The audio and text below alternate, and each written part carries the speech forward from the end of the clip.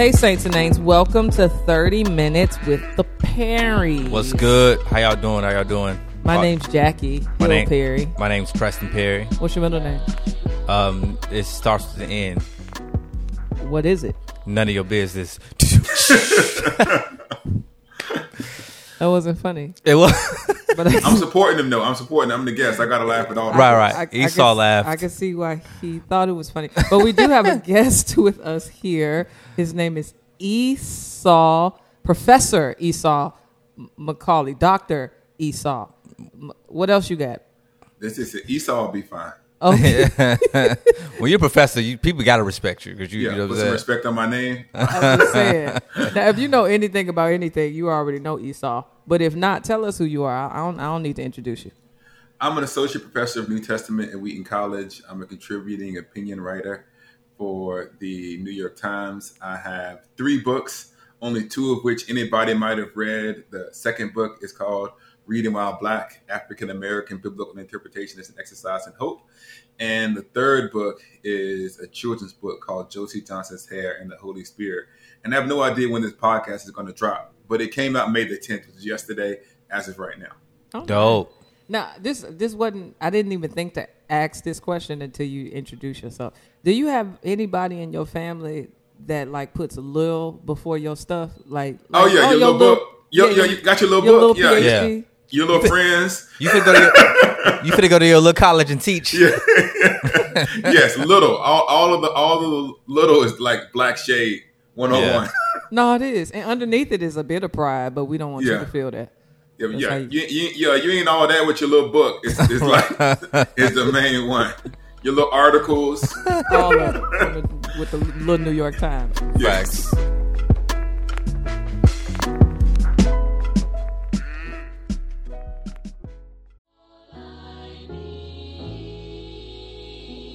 So, With the Perrys is going on tour. Straight is. Don't know if you knew that already. Yep. I think we're doing 14 cities. Oh, yeah. You wanted me to say something. We're doing 14 cities. And he's going to talk about apologetics. And what you going to talk about? I'm going to preach some Bible. And then we're going to have a live conversation with the saints about something that you pick. We're going to give y'all the opportunity to pick the conversation that we actually end up having. And it's going to be God glorifying. It's going to be uplifting to the body of Christ. But we're going to have fun. I think so. We're going to have a lot of fun. A lot of y'all have been trying to get the Bold Apparel merch, and I'm bringing all the merch on tour. Like all of it. Beautiful. And we're also coming on tour with our books, with my new book. All of Jackie 1900 books. It's only 4. It's a lot. And so, man, be on the lookout, man. All right, so show notes, www.withtheperrys.com/tour.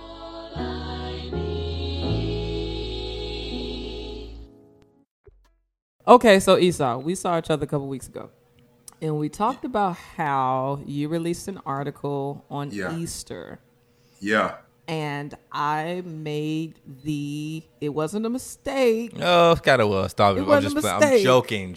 Yeah. But I retweeted it with the quotation from the article where you said that when my body is raised, it will be a black body. Now, listen to my heart. Which is kind of logical. Listen to my heart.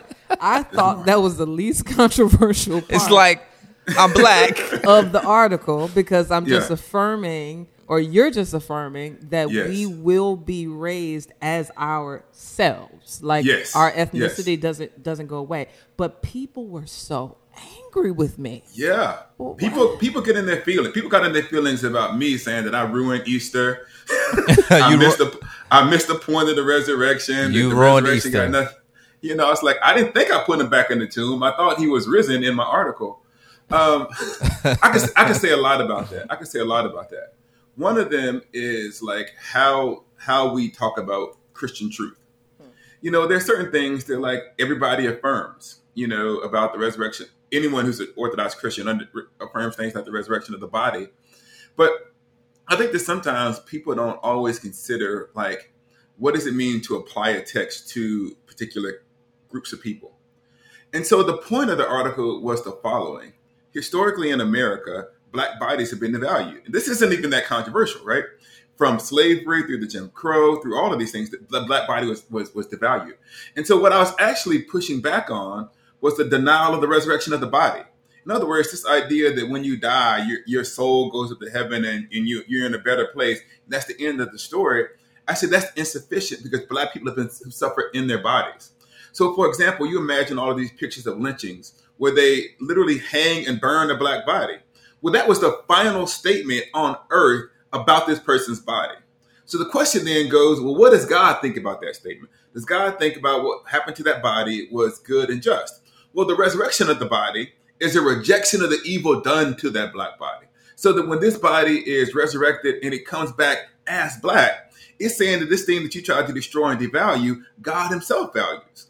And one of the things, and I didn't get into it because this is the New York Times, we can't chase all of these Bible things down the road. But one of the things that it talks about in the book of Revelation is God will wipe away every tear from our eyes before we come into the new creation. So in other words, the Bible depicts this idea that when we are raised from the dead, we actually don't forget all of our trauma. It doesn't say that.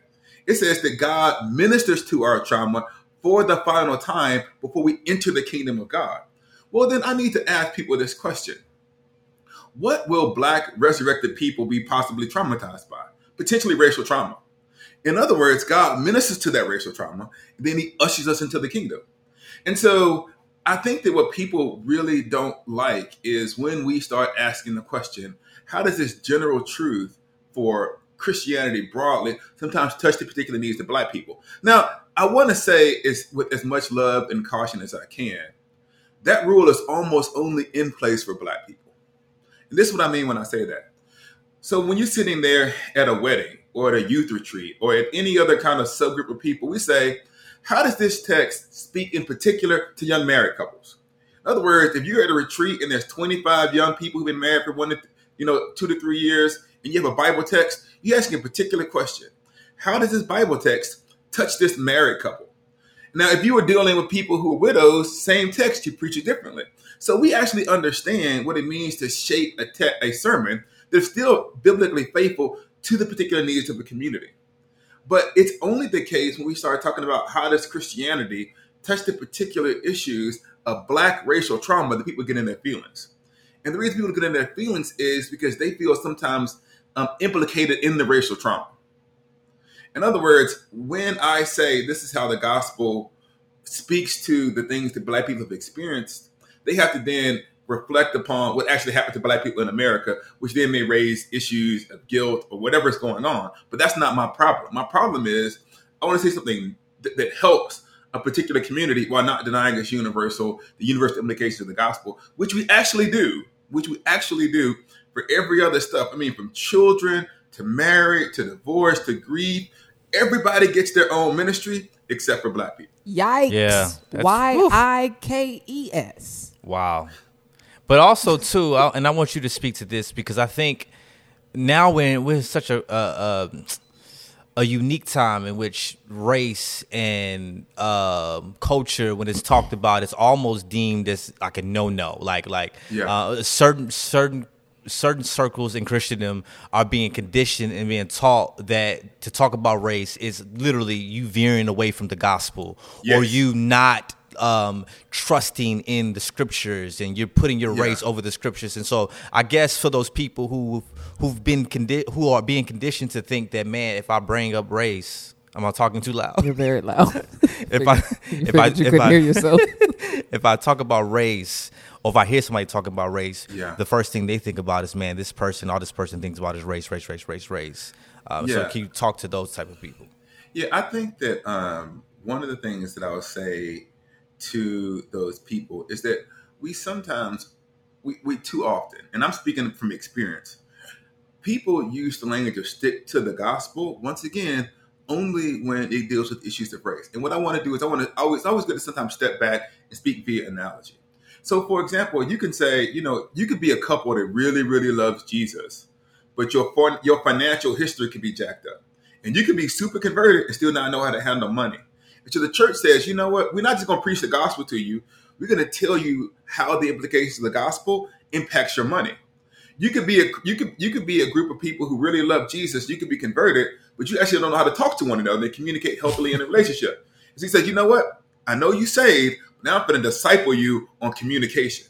In other words, we are always, as a church, thinking about how the gospel actually hits flesh with particular issues. Same thing in parenting. Just because you saved, you don't get the Holy Spirit don't automatically teach you exactly how to parent, right? Because you inherit all of the dysfunctional parenting habits that you might have had. So he says, you know what? We need to have a retreat.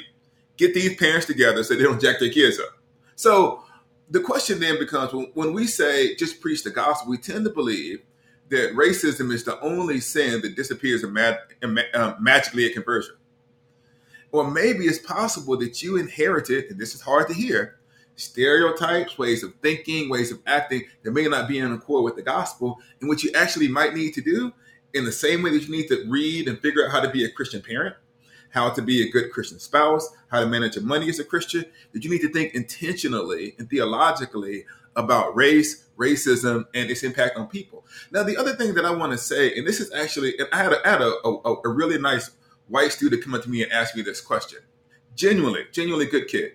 He said, I was talking to my black friend about race, and I just wanted to make sure he doesn't get like too much into his race if he stays focused on Jesus. And I say, okay, then why don't we take a step back and like look at the history of the church and say like, what has actually caused more damage in the history of the church? Black people caring too much about their race or anti-black racism in Christianity? In other words, like we tend to be afraid of the smaller problem. Now, before we got into this super kind of controversial moment kind of in the church, I think you know this. Black people used to talk about black people who too into being black. Like we used to joke about folks who like super woke. It was a whole meme before woke became a political thing. Like, man, listen, you can't be conscious. Everything ain't the system, right? Right. So we had a way of actually dealing with that in-house.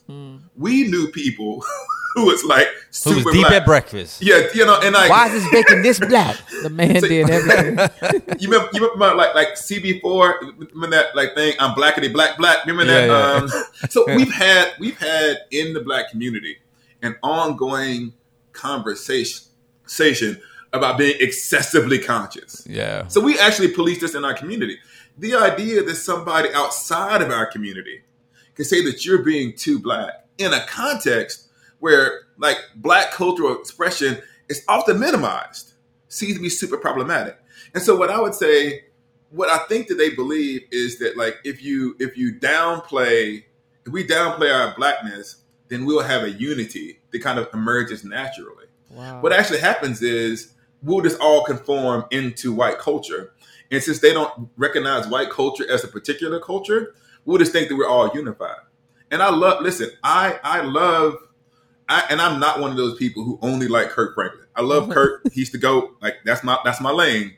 But I can take a worship song. Like I can do both, right? I can do a good worship song or gospel. But if you're saying the requirement for us to be unified in Christ is to adopt only one particular cultural form, then that's colonialization. And I know that sounds hard, but it's actually true. If you think what is normal is what you do in the majority culture, and that unity means everybody else adjusting to you, then that's not unity. That's actually colonizing people's culture. And the whole point of the gospel is that the gospel transforms culture, and then each one of those cultures offer those gifts to God. And so the reason why I'm not willing to let go of my culture is because God made me black on purpose, and that a redeemed black culture is a gift to the body of Christ that nobody else can give. And so if you eliminate my culture, then you eliminate the work that the gospel has done in my culture. So I'm fighting for not an exclusive black context, but the gifts of black Christians to give to the body of Christ.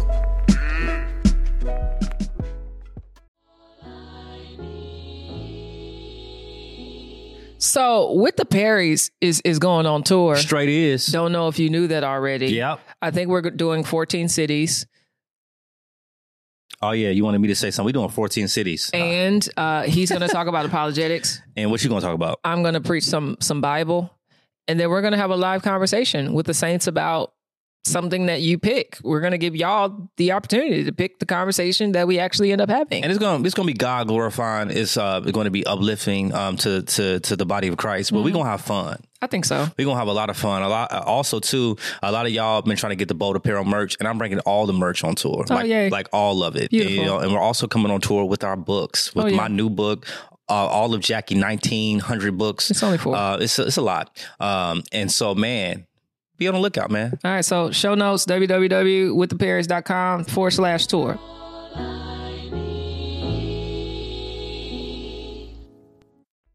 So you wrote Reading While Black. Everybody liked it, right?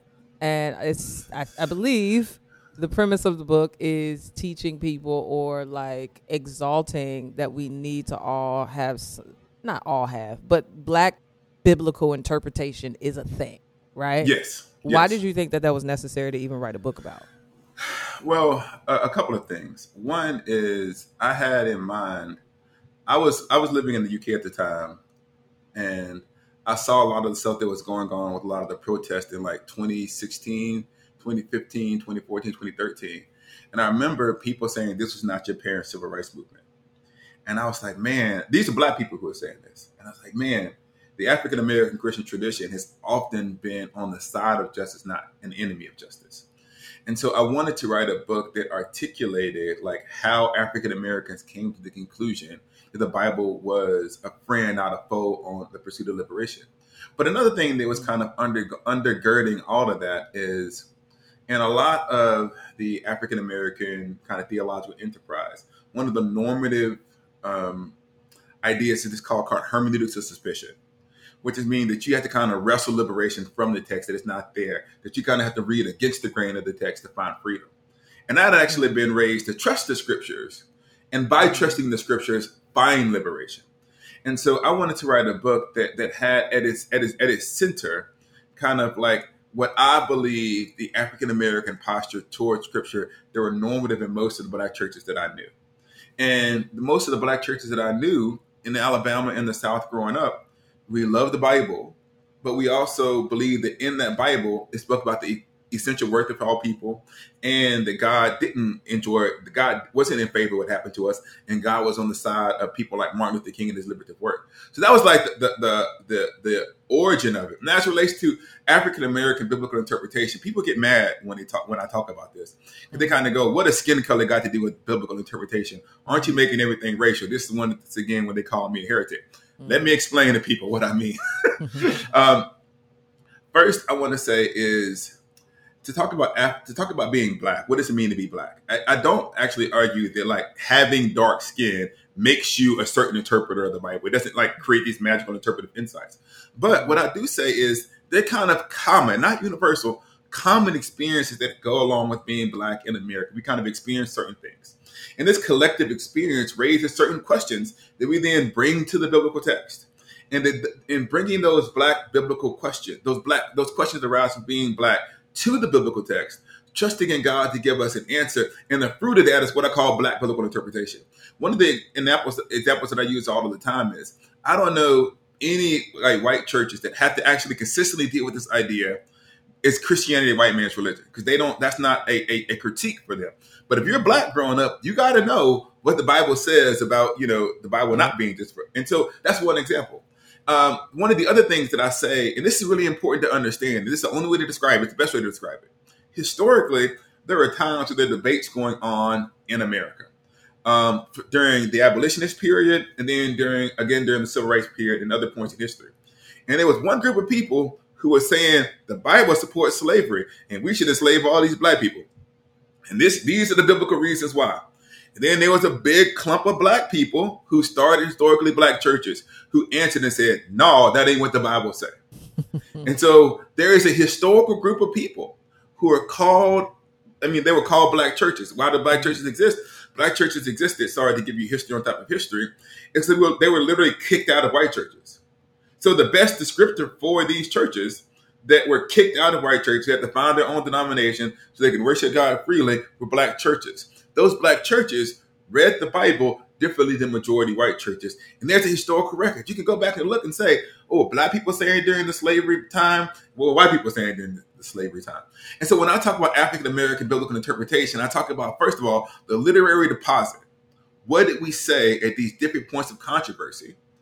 And what kind of habits of Bible reading arose from having to answer Black questions they then encountered in kind of racist churches. So African-American biblical interpretation then is the African-American method of finding freedom through trusting the scriptures that has kind of marked Black Christianity in America throughout time. And once again, I like to give people like history because this is important. And can I be nerdy for 1 second, Jackie? Go ahead, Professor. Okay. These are the people. So this is what I'm talking about. So anybody who studied the Reformation, I don't know how nerdy your listeners are. They will say, okay, this is what was going on in Germany. You studied the Reformation, Jackie? Mm-mm. Okay. So they say, okay, this is going on in Germany. This is what Luther was going through. This is what Luther was experiencing. And these experiences that Luther had in Germany with the Catholic Church led Luther to read the Bible in a certain way and see in the Bible God's grace.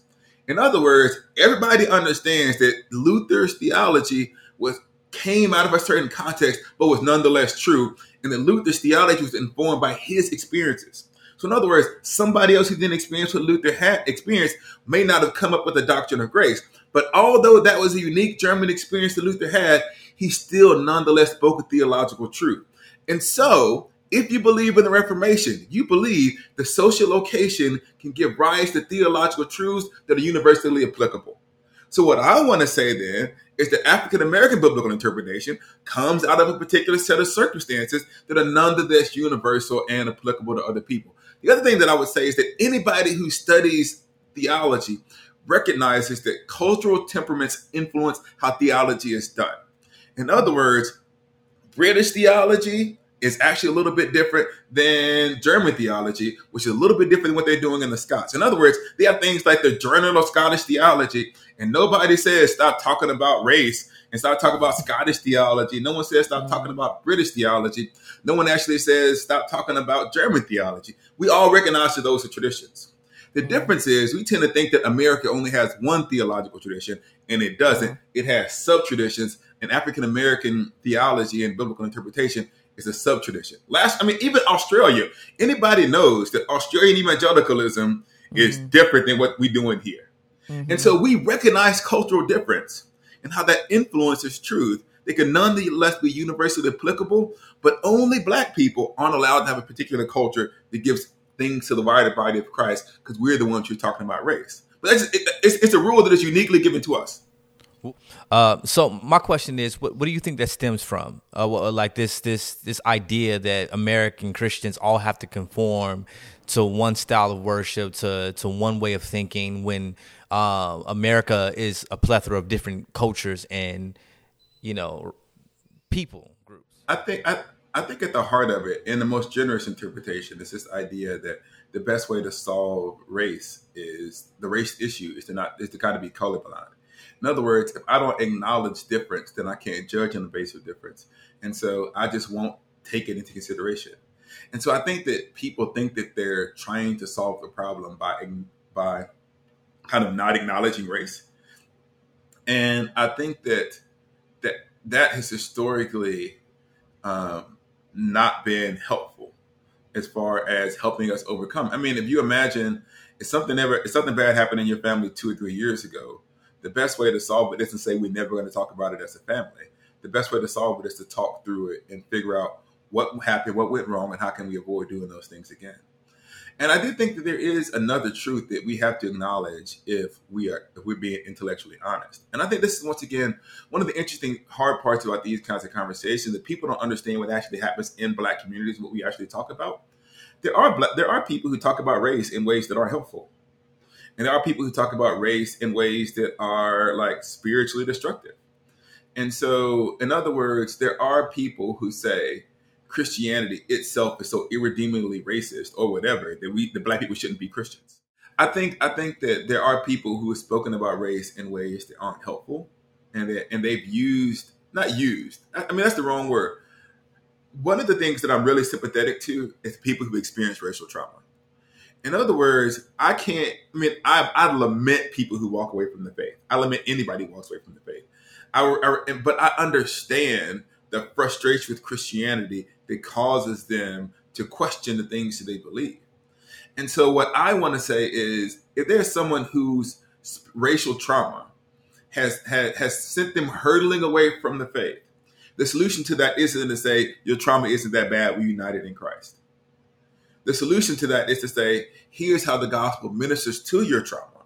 And here's how the gospel provides you with something more than retribution. And so I think that some people are so afraid of dealing with the messy reality of the church's racial history, and they can't imagine a kind of biblical faithfulness on the other side of these hard questions. And one of the things that I say, for good or bad, and the Black church isn't perfect, we've got our own dysfunctions and those other things. But we've always known how to be Christian while being deeply disappointed with other Christians. And there's one thing we specialize in, is that we know what it's like to follow Jesus when everybody around us who calling his name ain't serving him. And so this idea that we can't, as a church, fully own the evil and the wickedness and the things that we've done in the name of Jesus, and then on the other side of that reckoning, still be biblically faithful and theologically sound, is something that people can't imagine. They think that if I acknowledge these things, then people are gonna lose the faith. But what I want to say is that what was done in the dark the light needs to be turned on. And after the lights are turned on, yes, we will see the evils the church has done. We'll also see the goodness of God shining through as well. I want to come back to this Black biblical interpretation thing, because I think the part of it that's really intriguing to me is how people really don't know, or perhaps don't have the tools to identify the frameworks or the biases that they bring to passages. And having a framework and having a bias isn't even necessarily a bad thing. I think it becomes bad when you don't see it. So even something small, like a couple of days ago, I'm studying 1 Samuel 1 because I have to do this Bible study on prayer and stuff like that. And I was reading about Hannah and how it said Hannah had no children. And I'm looking at commentaries, and literally it's as if like nobody really lands or stays on the fact that Hannah is barren. They just move past that and go into, Elkanah's genealogy and polygamy. Yeah. And I was just like, I think I care about her barrenness as an implication of what it was like to be a woman, because I'm a woman, right? And so I'm asking questions of this text because I'm a woman with friends that are barren and all of that. And I was just like, even the commentaries are affected by people not identifying their frameworks. So, and here's the thing that I think people don't understand about this. Your experiences lead you to ask questions that the text itself can answer. In other words, you're not like distorting the text. You're saying, no. People who don't have these experiences are downplaying them. I'll give you an example. I won't cite this person's name. I'm reading this commentary and he's talking about a slave passage. And this is true. God bless this brother. And he said, during the ancient world, most people were free at the age of 35 or whatever. So slavery wasn't that bad. And then in a footnote, we're gonna leave that to the side. That was the first part. We're gonna let that ride, okay? But it gets worse in the footnote. The footnote said, and I quote something along the lines of, "Except for women, most of them weren't free." So I said, "So wait a minute, that's half the population." so you didn't, but it didn't even register to him that he was trying to make this point that for men this would be really good. The guy goes, but women didn't get that benefit. So he could have kept that whole little part to himself. Another part, I was reading this commentary, I think he was talking about the Good Samaritan, a different commentary, or something. He said there are certain groups of people who, as soon as you see them, he was trying to apply the text. As soon as you see them, you start to get nervous, kind of like somebody from the Middle East. And I was like, well, no. If you had asked me as a Black man from the South, who was the person who initially kind of gets my nervousness up, it would have been a different analogy. In other words, I don't think we often realize how much our interpretive commentaries have as their target people who they're applying the text to, kind of the white middle class. And that has a distorting impact on the things that are emphasized and the things that are downplayed that are in the text themselves, or how the text is applied. I remember one of the things in my book, and I was so mad about this. There was 2 parts in the book, in the chapter on Black identity. There's 2 parts of the story that I didn't even know until I was literally researching the book. One of them was when I was talking about Ephraim and Manasseh. And I don't know if they haven't read that chapter. I knew about it, but no one ever applied it to me. That Joseph's 2 sons, who were then adopted into the nation of Israel, were half Egyptian and half Jewish. and that when Joseph brings his sons to his father, the father says, God made a promise to me. He's going to make me the father of many nations. Therefore, I'm going to take these two kids, Ephraim and Manasseh, and I'm going to adopt them into the 12 tribes. In other words, Joseph's father said, because of these boys' ethnicities, because I see ethnicity, I want to adopt these boys. And they Africans. And nobody ever said, well, how might this apply to a young brother of African descent who's running about his place in the kingdom of God? The other thing I'm reading, and listen, I'm going through the commentaries, and the commentaries mention it. Yeah, they're, half Egyptian. None of them lands it. The other one is, and this is also in the book, when it says after the plagues and the people of Israel are leaving Egypt, there's this line in there where the writer says a mixed multitude went up with them. And I was like, what is a mixed multitude? They had me get back in my Hebrew. The mixed multitude means different ethnic groups. That's what the word means.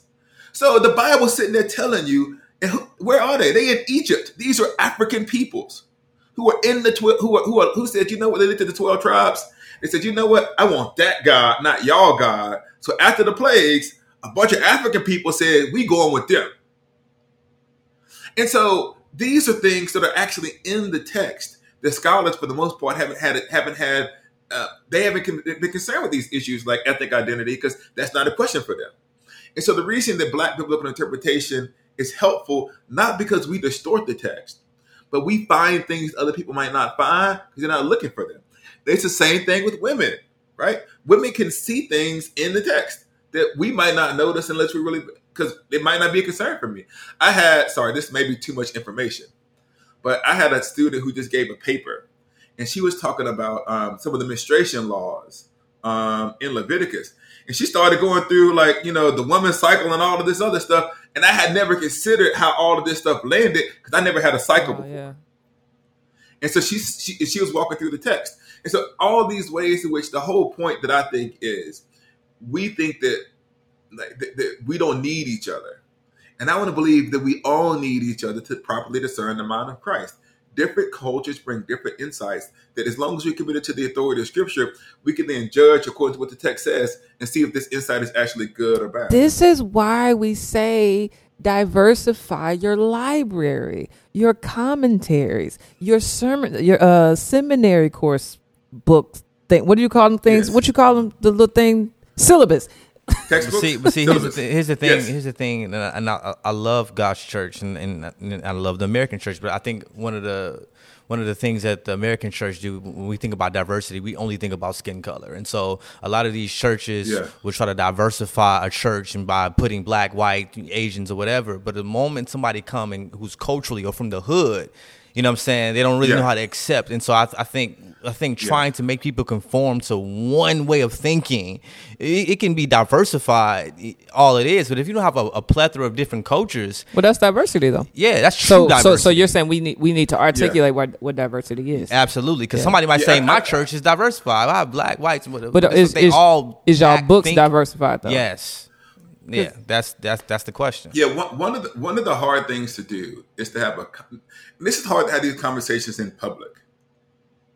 We all know that there's no one single essence of Blackness that everybody who's Black agrees for sure. Right? That there isn't like a monolithic Blackness.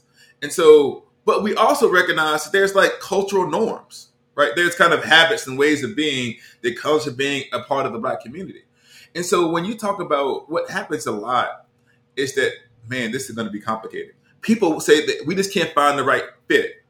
And what that often means, we want to find a Black person who thinks like we do, so we can have a Black person up front who doesn't challenge the system. That's what I meant. And so even if you don't completely agree with everything that the Black community says, if you're raised in it and shaped in it, you intuitively got to understand. And so this is what I say this all of the time to people who want to diversify their staff.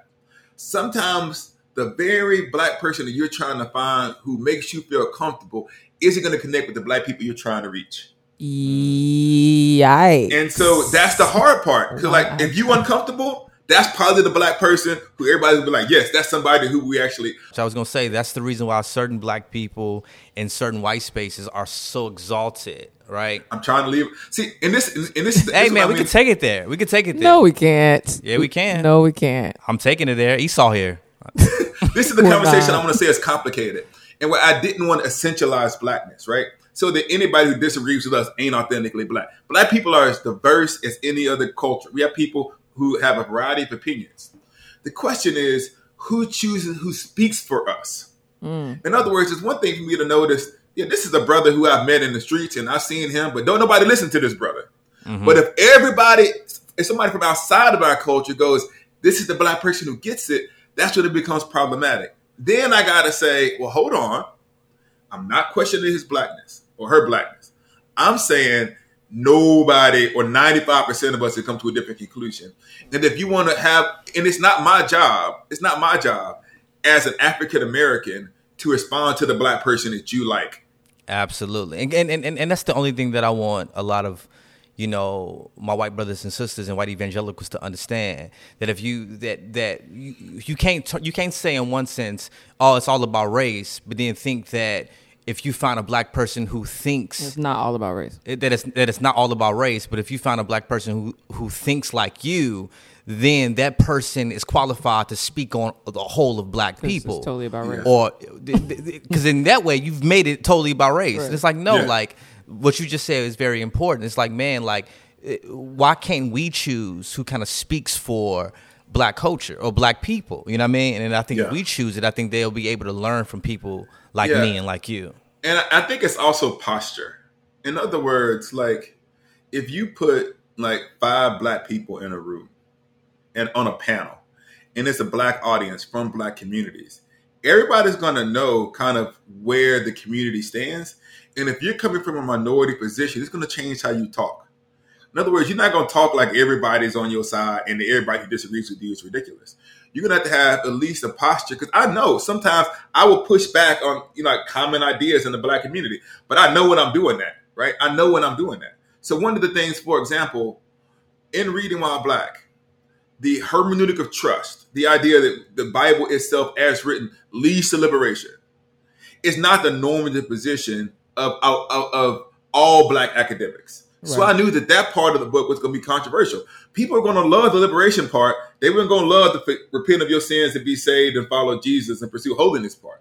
So I knew as that book traveled into a black community, that part of the book was going to be complicated. So I spoke in such a way to say, here's why I'm doing that. I think that in the same way, if you are a black person speaking in a majority white setting, you have some responsibility to accurately communicate the opinions of the community that you claim to represent. And when you separate yourself from that and you have your own take, you need to offer that take with some humility. That's excellent. And especially, and when I say this, I'm talking about black people who love Jesus and love the scriptures like you do, who disagree. And so I try to, as a writer and as a thinker, be as clear as I possibly can when I'm doing me versus when I'm articulating kind of the heart of what our community has always believed. I mean, you said it all, Professor. I apologize. It's exciting. I guess we could end with this. You got a new book about the Holy Ghost and black people, black girls. Yes. Yes. Yes. People, if you hold on, I need to warn them. If they didn't like the Easter article, don't buy this. No, I loved it. Get mad twice. And I loved it because I read it with my daughters. Because now when I get books, my oldest is 7; she can read, and so I'll have her read it to me and her sister.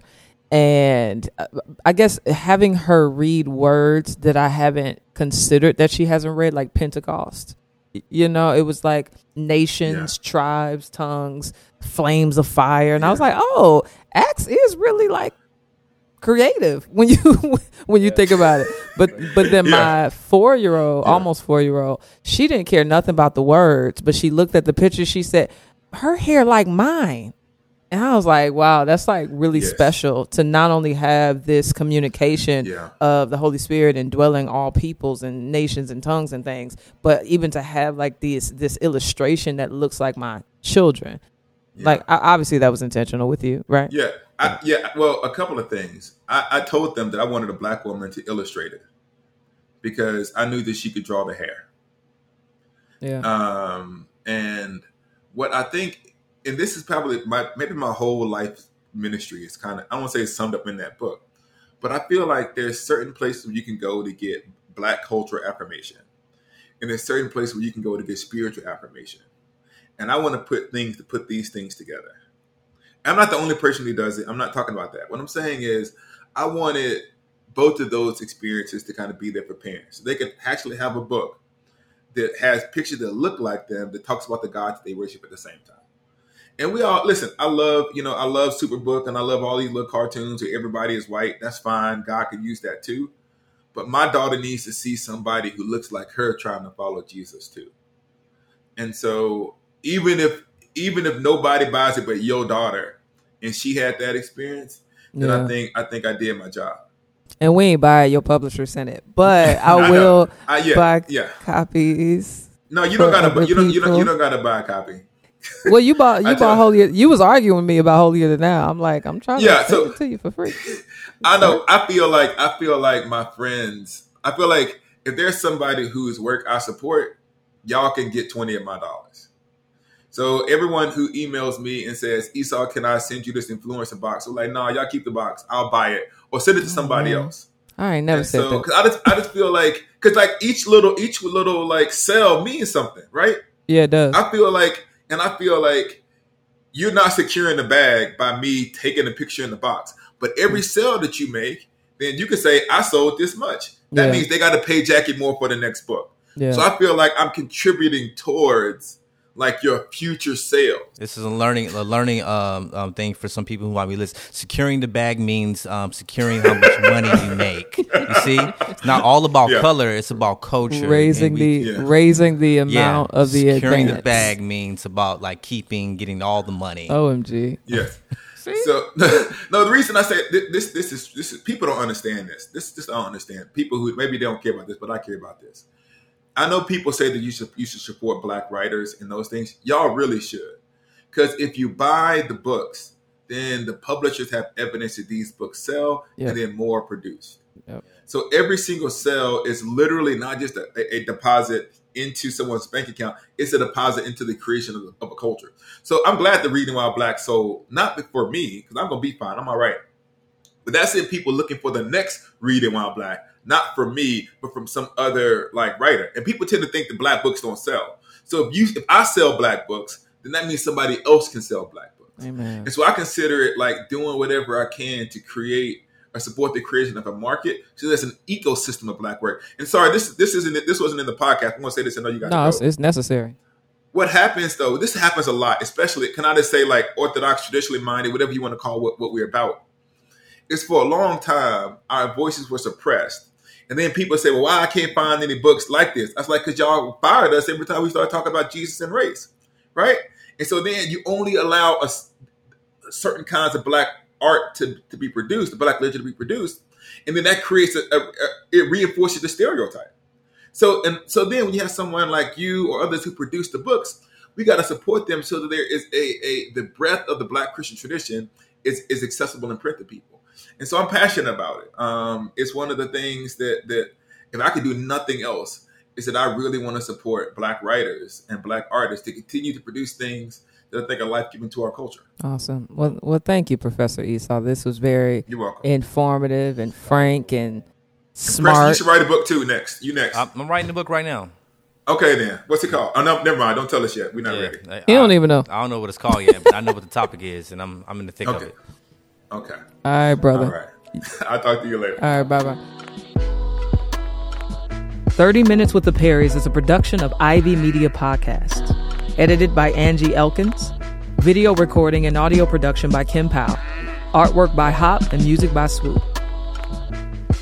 Join us on Patreon for early access to With the Perrys episodes and other exclusives. You got two options. You can go to www.patreon.com/With the Perrys, or just go ahead, scroll. You'll find the link in our show notes. We are the Perrys. Thank y'all for listening. Now go with God.